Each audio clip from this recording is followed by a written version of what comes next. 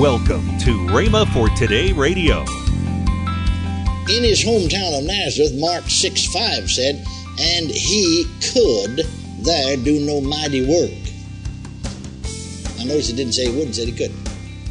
Well, now why couldn't? In other words, here's another way to say that. In his hometown of Nazareth, he never had any manifestation of the Spirit. Now, Jesus can't produce a manifestation of Spirit. Somebody say, well, why can't he? He's the Son of God.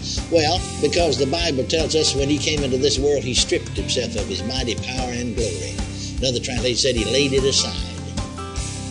That's the reason he had to be anointed by the Spirit of God, because he had laid aside all of his power and all of his glory and was born as a human being.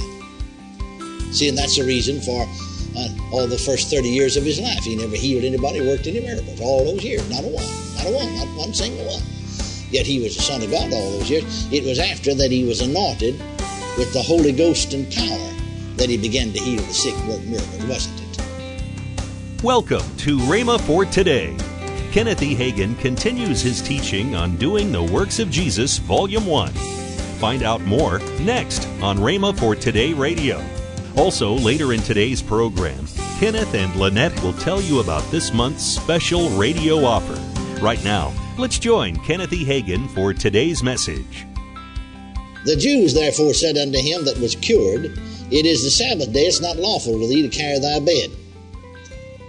He answered them, He that made me whole, the same said unto me, Take up thy bed and walk. Then they asked him, What man is that which said unto thee, Take up thy bed and walk? And he that was healed wist not who it was. Now notice, he that was healed wist not, that is, he did not know, who it was, for Jesus had conveyed himself away, a multitude being in that place. And afterward Jesus findeth him in the temple, and said unto him, Behold, thou art made whole, sin no more, lest a worse thing come unto thee. The man departed and told the Jews that it was Jesus which had made him whole. And therefore did the Jews persecute Jesus and sought to slay him, because he had done these things on the Sabbath day. Now there's some important thoughts here. That man's the only man that got healed out of that whole multitude. On this occasion, at least. Isn't it? I said, isn't it? Because it said that when the man was healed, the Jews, asked him who, they saw him carrying his bed on the Sabbath, and he wasn't supposed to do that, And they said, that's unlawful. Some people think more of a day than they do of helping people. Religious ideas. Oh, man, they'll really fight for religion, but they wouldn't for Jesus. Wouldn't try to help anybody, but when it comes to religious ideas, well, they really stand for them. And so the Jews, of course, they said it's unlawful for you to carry your bed on the Sabbath. Well, it said, He that made me whole said to me, Take up your bed and walk. See, Jesus didn't just make him whole. He told him to do it. Jesus, the Son of God, told him to carry his bed on the Sabbath day. Didn't he? Well, they said, Who was it? Who is it that told you to do this? Well, I said, I don't know who he was. For it said Jesus had conveyed himself away. A great multitude being out, and he just stepped away in the crowd. Isn't that right? I said, isn't that right? Now you see, here, I want you to see something here. Remember there in Acts 10:38, it said how God anointed Jesus of Nazareth with the Holy Ghost. That's the first part of the word. See, because he's anointed with the Holy Ghost, then the Holy Ghost is manifesting himself in his and through his ministry. Now, you know how the Holy Ghost manifests himself. There in 1 Corinthians, the 12th chapter, the Bible talks about these manifestations. That's what it calls it. The manifestation of the Spirit is given to every man to profit withal. We call them gifts of the Spirit. They're also called manifestations of the Spirit. Or we could say it another way, the gifts of the Spirit are manifested. And so, Paul lists them there. For to one is given by the Spirit the word of knowledge, the word of wisdom, to another the word of knowledge by the same Spirit, so on. And, discerning of the Spirit, the three revelation manifestations, word of wisdom, word of knowledge, discerning of the Spirit. And then the three power manifestations, the gift of faith, working of miracles, and gifts of healings, then prophecy. Now, there are two added after Pentecost, that's tongues and interpretation, but you don't see tongues and interpretation in the Old Testament, and all you do is see tongues and interpretation in the ministry of Jesus, because speaking with other tongues and interpretation is distinctive of the Holy Ghost dispensation, which is the church age now, and began really, the Holy Ghost dispensation, when he was poured out freely, began on the day of Pentecost, of course. And so you can see in the ministry of Jesus those 7 manifestations of the Spirit: word of wisdom, word of knowledge, discerning of spirits, gift of special faith, working of miracles, gifts of healings, and prophecy. But yet, you see, the manifestation of the Spirit is given to every man, the Scripture said, as the Spirit wills. You see, evidently the Spirit told him only to deal with that one man. Now, when it comes to manifestations of the Spirit, or even demonstrations of the Spirit, in the days of Jesus and the days of the apostles, and today you can see, if you watch it, that it only works for a few. But thank God for those things. I don't know why they work that way, they just do. Only God knows. But yet, you see, you need to see this, that that's not the only way that Jesus ministered to people. I mean, ministered healing to them. You see, the Word of God said that Jesus went around about their villages, throughout all of their villages, teaching in their synagogues. First thing he did was taught. Preaching the gospel of the kingdom. Then healing all manner of sickness and all manner of disease among the people. All kinds of sickness and all kinds of disease.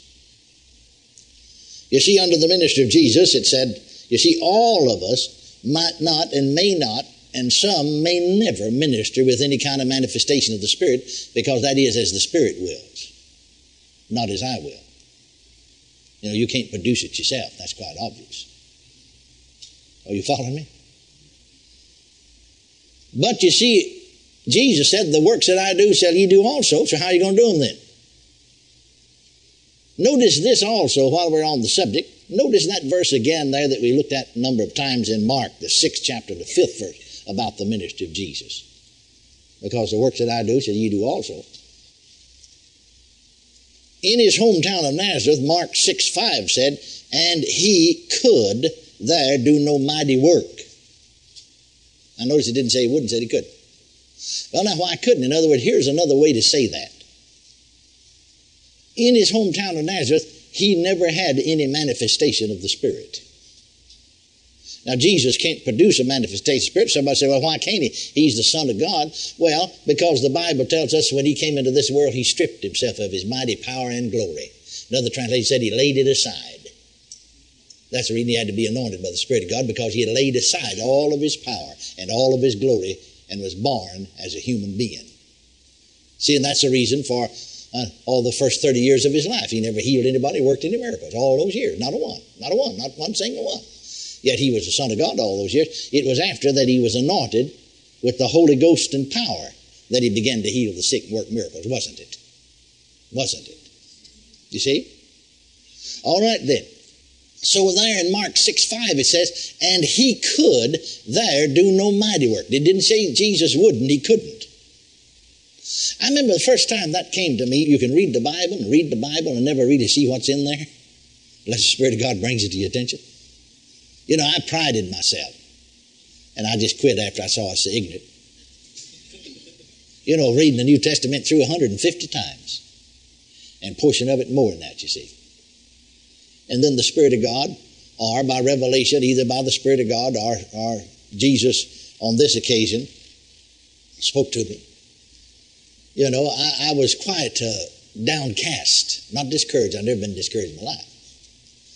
Because after that the Lord had appeared to me there in 1950 in that first vision for 9 months, until May. See, that was first part of September 1950, up till May of 1951.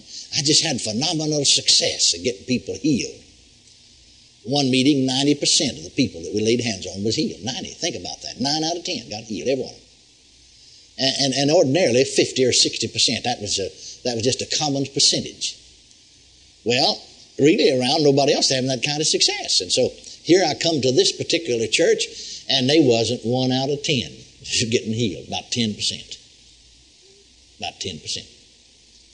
Well, I began to fast and pray about that because I'd been having for those 9 months such phenomenal success until I just, I began to pray and fast.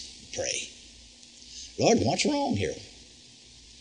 And by the Holy Spirit, you see, the Lord spoke to me. And he said, now, there's no use you being upset. At least you're doing as well here as I did in my own hometown. Amen. I mean, he said the servant's not above his master. Well, I said, I didn't know what he's talking about, I mean, he read the New Testament 250 times. He said, well, just like I said, I couldn't in my own hometown do no mighty work. Well, I argued with him about that, because that upset my theology. It's amazing how Jesus will upset people's theology. It's amazing how the New Testament will upset so much church theology, religious thinking. Welcome to Rhema for Today with Kenneth and Lynette Hagin. Right now, let's join Kenneth and Lynette Hagin. What is our offer this week? Well, it's my new release, 3 CDs, our new spiritual realities, and Dad's book, Love, the Way to Victory. It's normally $36.95, but we're offering it for $23.95, $13 off. That's right. Because we want you to get a hold of this. Not that, we're not trying to sell a product. We're trying to give you something that's going to help you in your life, and these will help you deal with your issues. That's right. And you know what I was thinking about? Love is one of the hardest things, to accomplish, walking in love. Now, I know it was easy for you. Well, I grew up with my dad. That's right. And in fact, at his memorial in 2003, he's people called him the modern-day father of faith, and he didn't like that title.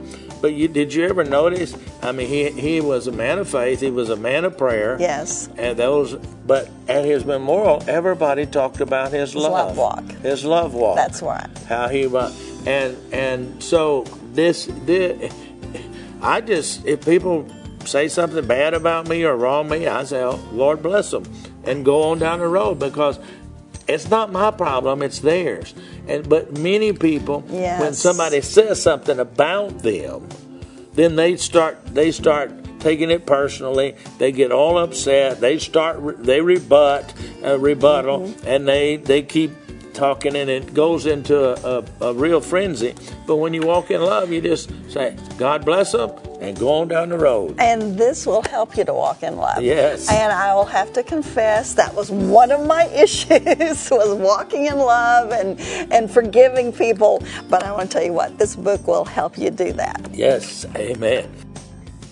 Call toll-free 1-888-FAITH-99. Again, call toll-free 1-888-FAITH-99. You can also order online at rhema.org. That's RHEMA.org. rhema.org. Or if you prefer to write to Kenneth Hagin Ministries, our address is P.O. Box 50126, Tulsa, Oklahoma 74150. We always love to hear from our listeners, so write in or email us today and become a part of Rhema for Today. Tomorrow, more from Brother Hagin.